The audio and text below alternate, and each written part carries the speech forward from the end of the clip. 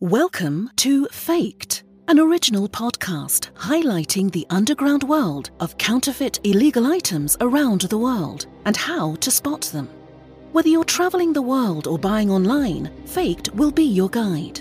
With your host, Joseph Rowan, you'll explore the many ways counterfeiters can pull off disguising everyday consumer items as the genuine good. Welcome to Faked, guys. If this is your first time here, welcome. Basically, what Faked is we talk about counterfeit things from around the world, as you could just tell from that introduction, but I wanted to give you a personal one here. We go through a bunch of different things. We go through scams, we go through maybe just a history of some stuff that's crazy, but like con men, scams, all that stuff. But this particular episode is all about fake black pepper, something I didn't know we were going to ever talk about, because it seems like something that doesn't warrant being faked, but to follow our rules, anything that can be faked will be faked. And since black pepper is a thing that can be faked, somebody has faked it, and we're going to talk about it. So first off, kind of the format we go through here is to always talk about the history. What gives it value? What gives it its meaning to be faked? Everything that's going to be faked is going to have value to it, because there's no point in doing it. I guess, it's all about the money here, which ironically we've talked about, or coincidentally, I guess we've talked about fake money. So you can also check that out in one of my recent episodes from a while ago. I think we did fake money, and we talked about coins, all that kind of stuff. So, but this one's all about black pepper, so let's go into it. Okay, the history of it is we all know about black pepper. We all have had black pepper, whether it's on our tabletop, when we get one of those cool little, self-crushing ones where you can just kind of twist it and it, grinds the pepper for you. That's cool. Those are actual peppercorns. And a lot of the pepper that we get that's already been ground up, now we all know that it's not 100% black pepper. That comes with some fillers in it, but that's not what we're talking about, because we're pretty aware of that. They're $1, and it's got some other stuff in it. It's not always just black pepper. It's $1. So black pepper, is not grown in America. It's grown elsewhere, so it's imported. It's grown. We'll talk about this. We'll actually go into that. So, what the heck is the history of black pepper? Why are people faking it? What kind of significance does it have? Let's talk about it. All right. So, what is Piper nigrum? Is what it's called. Pipernigrum. We will be calling it black pepper. We're not going to call it Piper nigrum. That's, I don't know. Just not and we're not going to go Latin on this. Okay, so it's more commonly known as black pepper plant. So everyone, I don't know. It's the whole black pepper or salt, because that's what we're all so familiar with. Some people consider this the better duo of that. I don't believe that to be true. I think they both have their great place. Salt's great, pepper's good, but salt I don't believe is as faked, because it's really hard to do that. There are significant alternatives to salt, where you can talk about citric acid, you can talk about vinegar, you can talk about lemon, you can talk anything that's going to be like a saline replace to it. So anyways, talk to pepper. Okay, pepper is the most common spice in the world. Okay, so the peppercorn is actually the fruit of the plant, and depending on when it's harvested, processed, and dried, it can produce black, green, or white peppercorns. Okay, so some people mistakenly group pink peppercorns in there, but pink peppercorns originating in Peru actually have no relation, and they only bear a spherical and culinary resemblance, and it's an easy mistake to make. So if you're thinking over here, pink is in the same family as black, you would be wrong, I would be wrong, we all would be wrong, because who would have known that? But now we know. Okay, so today, global black pepper consumption is estimated to be about 400,000 tons per year and is increasing steadily. Okay, people are falling more and more in love with the black pepper. Okay, so that's kind of cool. Apparently, people, it's going up because I think our population's going up.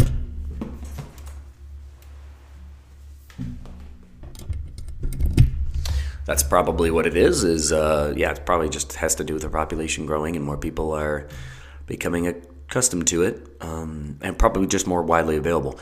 So let's talk about, where does pepper come from? Okay, so black pepper belongs to the The Piperaceae family, and is a climbing vine indigenous to the Malabar coast of India. So today, however, Vietnam has made huge efforts to become the largest producer of pepper and is responsible for almost 1/3 of the total pepper production worldwide. So thanks, Vietnam, you've got the goods coming. So it seems like it was pretty much captive in India, which is actually where most of the fake stuff is. So we'll talk about that. I don't think a lot of the fake stuff's going to be finding their way in here, but this could be valuable if let's say you're visiting India and you want some of that spicy black peppercorn of India, and you go to a market and suddenly you come out with a fake. So this will kind of teach you to overcome that and come home with the authentic stuff. Okay, so let's talk about India, Brazil, and Indonesia produce the remaining 2/3 after Vietnam. Okay, so, and then, obviously people can grow them, domestically, but nothing's even comparing to these areas. So let's talk about the history of, so did pepper lead Europeans to the Americas? So pepper may be the one spice that had the biggest impact on shaping the world. I feel like they need to do like a documentary on this. Or maybe they do have one. Maybe I'll look that up. Because that's a pretty grandiose statement that pepper itself shaped the world. Okay, so throughout the Middle Ages and into the Renaissance, Europeans valued pepper so highly that it was often presented as a gift, rent, dowry, bribe, or even to pay taxes. So at some point, and if you don't know what a dowry is, I believe it's just like a gift for a hand in marriage, or the woman came with this. So yeah, it's like when they were passed on to their husbands, the peppercorns came with it. It wasn't just enough to have the woman. It was like, let me get some of that peppercorn too. So in the 15th century, Christopher Columbus set out with his 3 ships in order to find a new trade route for the East Indies. It was believed that by sailing west, he could then reach the east. So the allure with the East was that the mysterious source of the coveted spice, largely pepper. That's what they wanted going east. Yeah, with the East. They were going west. No, they were sailing west to reach the East. Gotcha. Okay.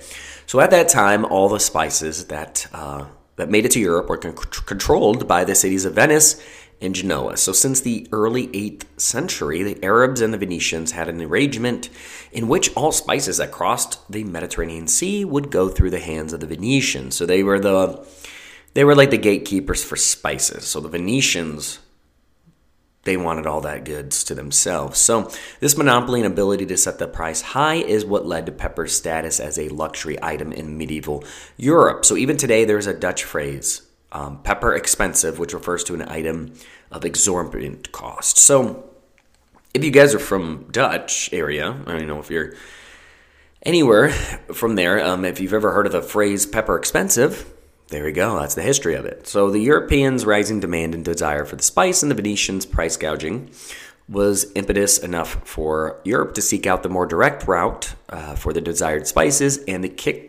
this kicked off what would be considered the Age of Discovery. So that's kind of cool. So it looks like the history of it, where people wanted it, Venetians were gouging the price. They said, I want something cheaper, so I'm going to sail the ocean blue, and I'm going to find a other route in order to get this, circumnavigate those Venetians, and give me the pepper. So that's kind of cool. They did invent some trade routes because of pepper. Cool. So, let's talk about the health benefits. Okay, we talk about the monetary value. We talk about how price gouging, people were included with their dowry, all this stuff. But let's talk about the health benefits of it. Okay, why do we love it? So the people love pepper because it's like spicy. It spices things up. So people love the pungent flavor and the ability to kind of disguise bland foods. But it also offers medicinal and preservative abilities. So it's been proven as an antibacterial, antimicrobial, and antioxidant property. The main active alkaloid present in pepper is piperine, Piperine, if you want to look that up. It is a chemical compound that is also responsible for pepper's hot taste and health benefits. Okay, so today pepper may not be seen as the status symbol as it once was. But it's definitely earned its place on all dinner tables, everywhere. Everybody's got pepper and everybody wants it, Okay, so kind of interesting how it has these health benefits. There is more, I believe, but it's kind of like, hokey stuff. And I just wanted to kind of break it down to the actual chemical compound, and you guys can go from there on to look up maybe what some of the health benefits of the pepper is. All right, so since we've talked about the history, how do we identify real black pepper from fake black pepper? And then what do they use in order to create black pepper that's fake? Because I'm sitting over here thinking, man, pepper itself so cheap, why would you need to fake it? But in certain parts of the world, they don't even have access to it, or maybe they just don't have like the best trade in order to get this stuff. So what they're doing is muddling the stuff that does come in regarding it as black pepper, selling it to people, and some of this stuff's actually harmful. This is why I was saying it was mostly India. So let's talk about what makes black pepper fake. Okay, so papaya seeds are actually commonly used to make fake black pepper. So put the black pepper on a table and press it with your thumb. If it breaks, then it's a fake. That's kind of a cool rhyme to remember. So that is a papaya seed. But yeah, so there also other people use dried blackberries because it looks very similar. So that's another thing, is you could put that on the table, smush it with your finger. Obviously, if you get juice out of it, that's going to be fake because there's no juice to black pepper. But just remember, black pepper on a table, press it with your thumb. If it breaks, then it's a fake. Papaya seeds are extremely brittle compared to black peppercorns. Okay. So tips for spotting fake pepper. Okay. So when we're talking about maybe if you're in an Indian market and you're like, man, I want some of that black pepper from the source. It's very easy to identify if you're actually looking for it. Okay. So we just talked about it, put it on the table. Try to crack the black pepper by pressing it with your thumb. In such a situation, the black pepper will break easily.